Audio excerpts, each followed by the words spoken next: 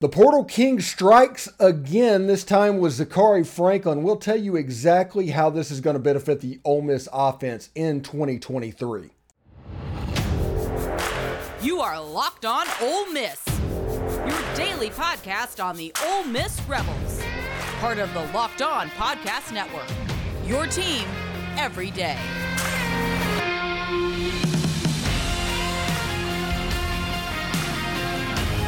Thanks for tuning in to the Locked On Ole Miss podcast and making it your first listen every day. We're free and available wherever you get your podcast. I want to let you know that this episode is brought to you by FanDuel Sportsbook.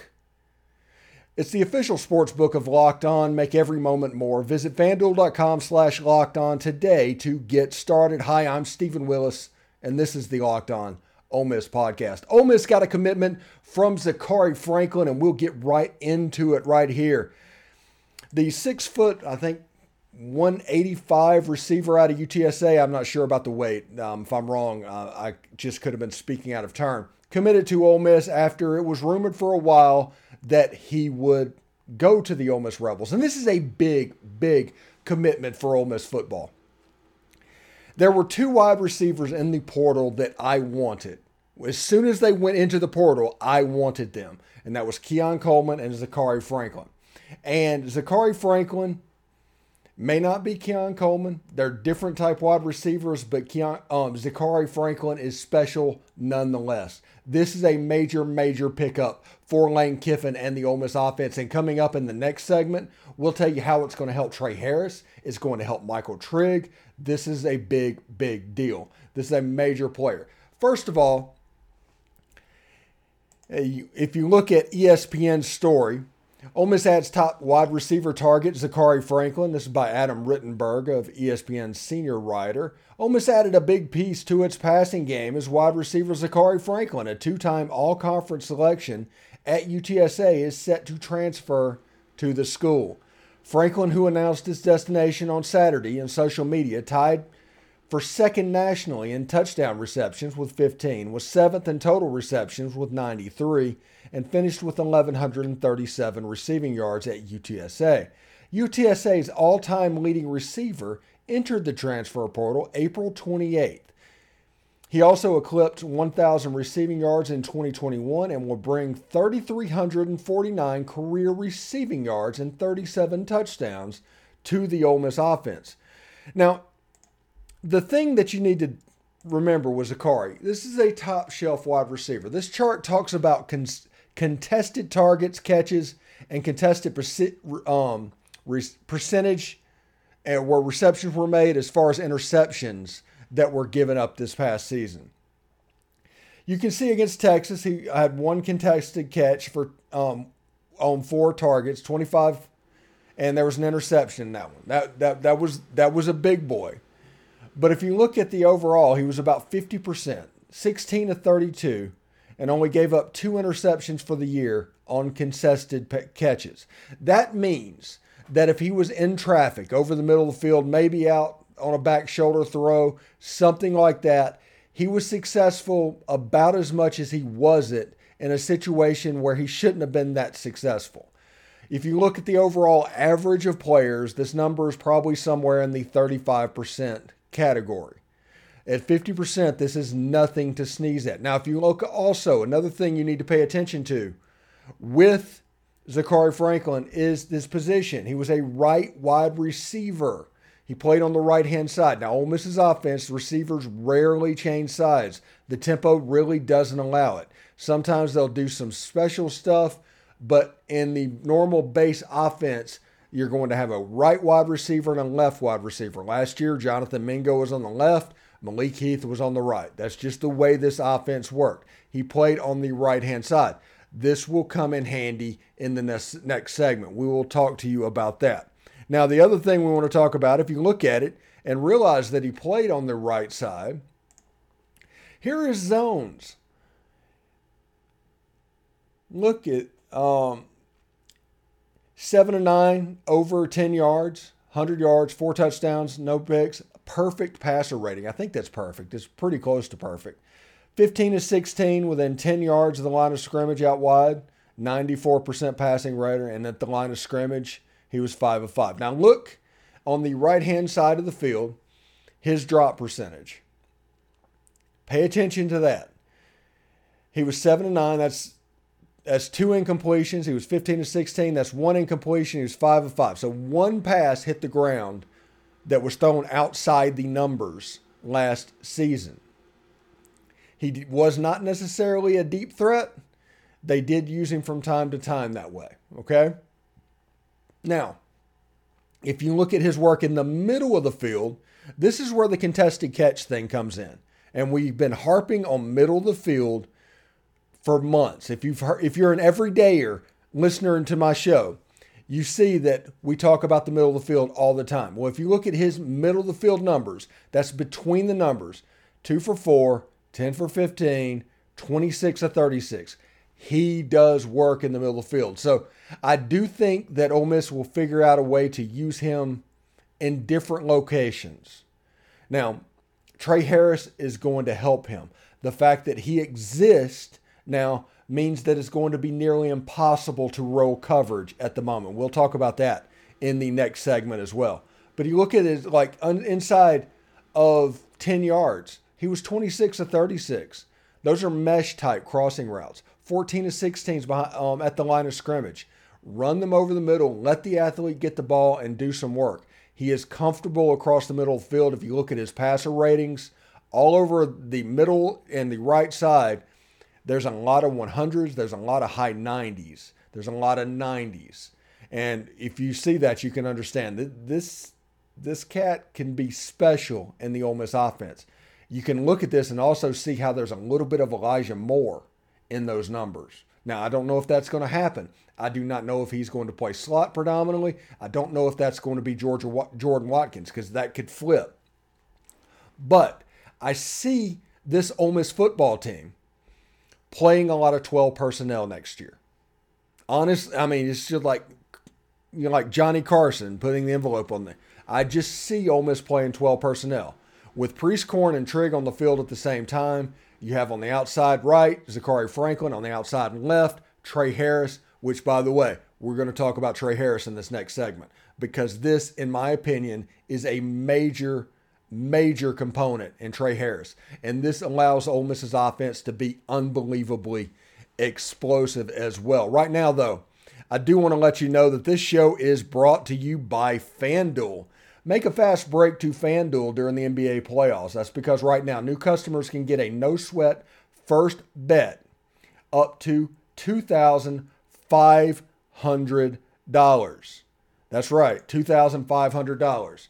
This is a safe and secure app, and you can get paid instantly. And I do realize that Mississippi is a brick-and-mortar casino-type place. But if you visit Louisiana, if you go to New Orleans, Baton Rouge, Monroe, Delta, Louisiana, if you go up to in Memphis to Tennessee, Jackson, Tennessee, Nashville, Tennessee, on vacation in Gatlinburg, you can use the FanDuel Sportsbook app. There's no better place to bet all the playoff action than America's #1 sportsbook. Visit FanDuel.com/lockedon and get a no-sweat first bet up to $2,500. That's FanDuel.com/lockedon. It's an official sports betting partner of the NBA. All right, thanks for making the Locked On Ole Miss podcast your first and listen every day. Every day is tomorrow on the show. We're going to continue to talk about what this team can look like in the fall. We're going to continue to talk about the schedule release that is coming June 4th and any commitments that pop up. If you look at, I think Joseph Cryer committed over the weekend. We're going to talk about him a little bit. And I think there's a Quentin Murphy he's a 4-star 250 player, class of 2025, that committed, but they might not have taken his commitment. So there's some drama there. We're waiting on that to flesh out as well. So pay attention to that. Anyway, so I do want to let you know, this offense could be unbelievably explosive, and that is because of Zachary Franklin and what he will do to the other weapons on the field. And what I mean by that, when you have Quinshon Judkins, who ran for 1,500 yards, okay? A super running back. Only Herschel Walker had a better freshman season in the history of Southeastern Conference football. I can say that again more slowly if you need me to. Only Herschel Walker had more yards, more success as a true freshman than Quinshon Judkins in the history of the SEC. Think about that. That is an amazing statistic. That is what we call an attention getter. Every team is going to walk on the field saying, number 4 is not going to beat us. Number 4 is not going to do it. We can't get beat by Quinshon. We have to put 8 in the box. Well, if you do that, that limits what you can do coverage-wise, because you're going to have to contribute either the free or the strong safety down in the run game, leaving basically 3 deep. You can either go with a 3 deep zone, which is single coverage with Zachary Franklin, Michael Trigg, or Trey Harris. Or you can roll the dice with 2 safeties, but even then you can only double team one of them. It's a pick your poison type thing. Either Franklin or Trey Harris is going to get the double team. And Michael Trigg is going to be right there. And if he has a massive year, we are talking about this offense being not just the most elite offense that Ole Miss football has ever seen. We are talking about this offense being at another level for what Tennessee last year, that type stuff. That is what this offense can do. And now, don't think that the players that I think are on the roster currently, the Jordan Watkins, the J.J. Henrys, the Braylon Browns, those guys can't contribute. The Dayton Wade. I think they're going to contribute, and I think they're going to contribute mightily. But whenever you have 3 receivers that can potentially be number 1 worthy, you are at a different level than you think you are. Now, this is what I'm talking about. These are the Trey Harris zones. And if you look at him, the opposite, it's a big deal that Zachary Franklin played mostly on the right because Trey Harris played mostly on the left. He was 6 of 10 for deep balls. He played in an air raid system, nearly 145 passer rating. And if you look at his number, he graded out at nearly 100%.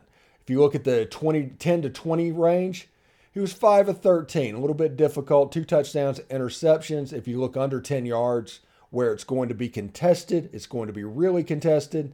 13 of 15, 95 yards, and 4-4 at or behind the line of scrimmage. Over the middle of the field, again, he did some work. They can attack you from the right now. They can attack you from the left, and that hasn't even touched Caden Priestcorn or Michael Trigg, what they can do. They can get creative offensively. There's stuff that can make the defense and stress them out at a level that Ole Miss has never seen, ever. And this is including last year with the Zach Evans. Now, one thing that Ole Miss needs, and we are going to pay attention to the fall, because there are needs on this offense, but Ole Miss needs that second running back to stay healthy. It is no surprise that Ole Miss lost to Alabama after Zach Evans got hurt. If Zach Evans would have been healthy, Ole Miss would have won that game. Zach Evans did not play against LSU. So you need that second running back to be a factor running the ball, to keep the defense doing different things. You can say what you want. Quinshon had 1,500 yards rushing as a true freshman. But most everybody knew that the inside zone was coming. Maybe a counter was coming. Something that was close to the box was coming. When Zach Evans was in the game, they tried to play that same defense, and Zach Evans was able to hurt them on the corners. See Texas A&M in the second half last year. So these running backs, Ulysses Bentley IV, Kedrick Riscano, majorly important for Ole Miss's offense. If Ole Miss gets one of them to compete and produce at a high level, this is an offense that is at a level the SEC hasn't necessarily seen. Honestly, this is an offense that you honestly have to pick your poison with. Now, we talk about Jackson Dart throwing over the middle, and I still agree with that. But what these receivers is going to allow different players to attack outside the numbers. So Jackson Dart can complete the ball and be really careful over the middle of the field if you want to play to Jackson Dart's strengths. But the players going outside the numbers might look different. They're interchangeable. If you look at position interchangeability, the Ole Miss wide receivers can absolutely hold their own. Now, the other thing I want to talk about that is really key for Ole Miss, again, another 50% of contested catches. 2 for 5 against Clemson, 2 for 4 against Missouri, against Power 5 teams. Trey Harris is a legit player. I think PFF rated him as the number 8 returning wide receiver in college football. There are skill position weapons all over the field for Ole Miss. There just are. Now, anybody that wants to poke holes in what I'm saying, do it. Because I am supremely confident in what I'm saying. I am showing my work on this one. This isn't me just fanboying out, because there's data and stats to back up what I'm saying. Is there a chance that one of them might not be as good against SEC competition? Yes, but it's slim, because these are grown men that have performed well in these situations against these teams and now are not going to be the number 1 player on their team. Can you imagine a situation where somebody that had 93 catches, 1,200 yards receiving, and 15 touchdowns last year in Zachary Franklin gets to be the number 3 receiver on Ole Miss's offense, to where you're going to consistently get a lower level cornerback? Kool-Aid McKinstry is not lining up on you.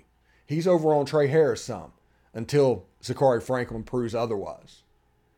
I'm telling you, Lane Kiffin loves to play matchups. Loves to play matchups. He's always been that way. And now with the position versatility, with the number 1s all over the receiving field, if Jackson Dart, who threw 1 interception in the spring, can grasp the middle of the field and make a jump in that area, this offense is going to be difficult to stop. Now, there are questions. Jackson Dart has to be better in the middle of the field. The running back position has to step up. And these receivers have to play to the position that their data states that they are. If that happens, and then you sprinkle in a Braylon Brown, a Caden Prescorn, a J.J. Henry, a Dayton Wade, a Jordan Watkins, and this offense could be just unstoppable. As hard as the schedule is, this offense could be very, very special. 2 first-team All-Conference USA players lining up at wide receiver for Ole Miss. This is impressive. This is something that you don't see very often. Anyway, when we come back, we are going to talk about a mock schedule and how it could look. 24/7 put it out. We're going to talk about that when we come back. Anyway, stick around. Thanks again for making the Locked On Ole Miss podcast your first listen every day. We are, in fact, free and available wherever you get your podcast, including YouTube. Subscribe to the YouTube channel. Hit the bell for notifications. Upvote and comment. We would appreciate it. Hi, I'm Stephen Willis. This is the Locked On Ole Miss podcast. All right. We talked in the first 2 segments of the show today about the Zachary Franklin commitment. We talked about how it's going to help Trey Harris and what that does to the offense as a whole. We showed you PFF stats. We talked about a little bit of different stuff and matchup and position versatility. I am so freaking excited about this Ole Miss football team right now. Okay? So excited. But in 5 days' time or 9 days' time, SEC is going to reveal their 2024 football schedule. And they are going to protect Mississippi State and they are going to protect LSU. So do not fret over those 2 games. Now, everybody else, it's going to be based off of balance and fairness or whatever. So Ole Miss is going to probably have 4 teams from the bottom half, maybe 5 teams from the bottom half, and then 3. We'll see exactly how that goes, because 4 and 4 could work with what Ole Miss is with right now. But there was a win percentage list where Ole Miss was like 10th in the conference. The Matt Luke years figured heavily in that as well. So we will talk about that as a little bit. Let's bring that up right now. Where is that? Is that right there? No, that's not right there. Here it is. Sorry about that. That's bad pod. 24/7 released predictions for each team's 8-game SEC schedule for 2024 on Friday, and Ole Miss Rebels were dealt a tough but not outrageous hand. The Rebels are projected to land conference games versus Vanderbilt, at Vanderbilt, Mississippi State, Missouri, Arkansas, Kentucky, Tennessee, LSU, and Texas. Yeah, it doesn't take a rocket science to figure out who is not on there. And yes, all day. We'll take it. The projected 2024 opponents at Vanderbilt, Mississippi State, Missouri, at Arkansas, Kentucky, at Tennessee, at LSU, and at Texas. If you looked at Ole Miss's permanent 3 rivals that was projected with a 9-game schedule, it was Arkansas, State, and LSU. Those appear on the schedule as well. It also will have a return to the Tennessee game. We talked about how important that rivalry used to be. Before Arkansas and South Carolina came into the league, Ole Miss and Tennessee played every year. And it was actually a big game. And if you look at old heads like me, we do not like Tennessee and they do not like us. It's just the way it is. So, but the big thing is bye-bye Nick Saban. We're not expecting Alabama on the Rebels schedule. Every year once the SEC figures out what it wants to do long term, but the Crimson Tide will be replaced with Texas or Oklahoma in the years they're not designated. Of course, this all is speculation at this point. Ole Miss is not historically one of the haves, and therefore the other 7 or 8 programs within the conference won't have much of a say who it wants to play every year. So, like every other, they're not going to have much to say. So, we'll see exactly what happens. I'm pretty fired up about it. Now, here's the downside. If they do this, and that leads to a 9-game schedule, this could be like the preliminary rotation for a 9-game year. So, maybe an Oklahoma or a Georgia becomes the 9th game. And so, Ole Miss fans are going to completely worry about that. Is it the 9th game?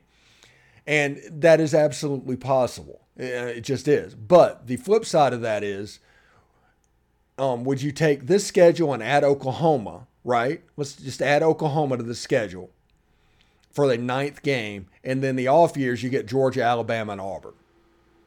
I mean, that's kind of the question. And do you want Texas A&M or Tennessee, Texas and Oklahoma one year, and then the next year Alabama, Georgia, and Auburn? I think that would be a relatively balanced schedule. I kind of like this schedule. I like the idea of Alabama getting off the schedule. I do not think both of them need to get off the schedule in one year. Ole Miss should play either Alabama or Auburn every year, in my opinion, and just alternate those. You should not have to double up. That's going to lead to weird situations. And just have the Alabama and Georgia go with the Texas and Oklahoma and just alternate them. And then you have like Auburn and, I don't know, South Carolina, and those can alternate as well. So that's the way I think that will work moving forward. But this temporary 8-game schedule, kind of in favor of it. I like this. If this indeed happens, and we're going to talk about this, we're going to have a live stream on our SEC After Dark show, which if you search SEC After Dark on YouTube, that channel comes up. Give it a subscribe. But we'll have Corey Burton from Georgia, Jake Thomas from Alabama, and Jeb Beecham from Tennessee talking about their hauls, essentially, and the conference as a whole. I'm pretty fired up. Also, this is the first show that has had the new graphics. Hope they like it. I changed the blue, added a little bit more blue in there. And also I got a new mic. And hopefully this sounds all right. So we're going to listen to this and hopefully this is kind of good to go. Because I'll be pretty fired up about that. I'm pretty fired up in general. You guys know me. I am pretty fired up in general. And this 8-game schedule, I'm okay with it. Like I said, I'm not an 8 or a 9-game proponent. I'm just not.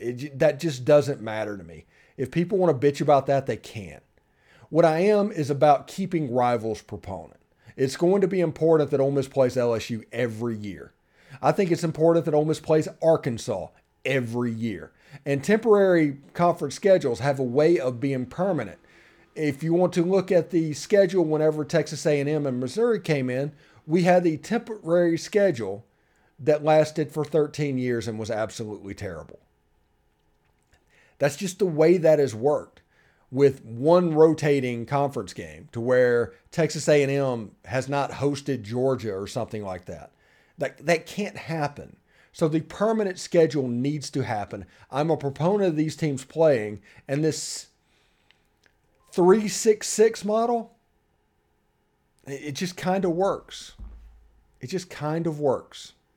And we'll see exactly what happens with that. Anyway, thanks for tuning in and making the Locked On Ole Miss podcast your first listen every day. Every day is tomorrow on the show. We'll continue to look at it. We're going to look at Joseph Cryer. We'll talk about that a little bit.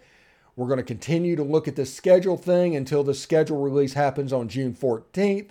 And any other commitments that Ole Miss has during that time, we are going to hit that as well, because we are starting official visit season and camp season. So whether you want to or not, recruiting is kind of the news at the moment. But I do appreciate everybody. By the way, before I get out of here, I'm holding this to the end. Went to Hollywood Studios yesterday for my birthday. Got the 7th birthday pin. My wife got that from me. She planned the whole day. We were out of there a little after 3 o'clock and wrote absolutely everything. We did not wait longer than 15 minutes for a ride. If you have any questions on how to do Disney parks, hit me up in DMs. I will help anybody if you're going to Disney.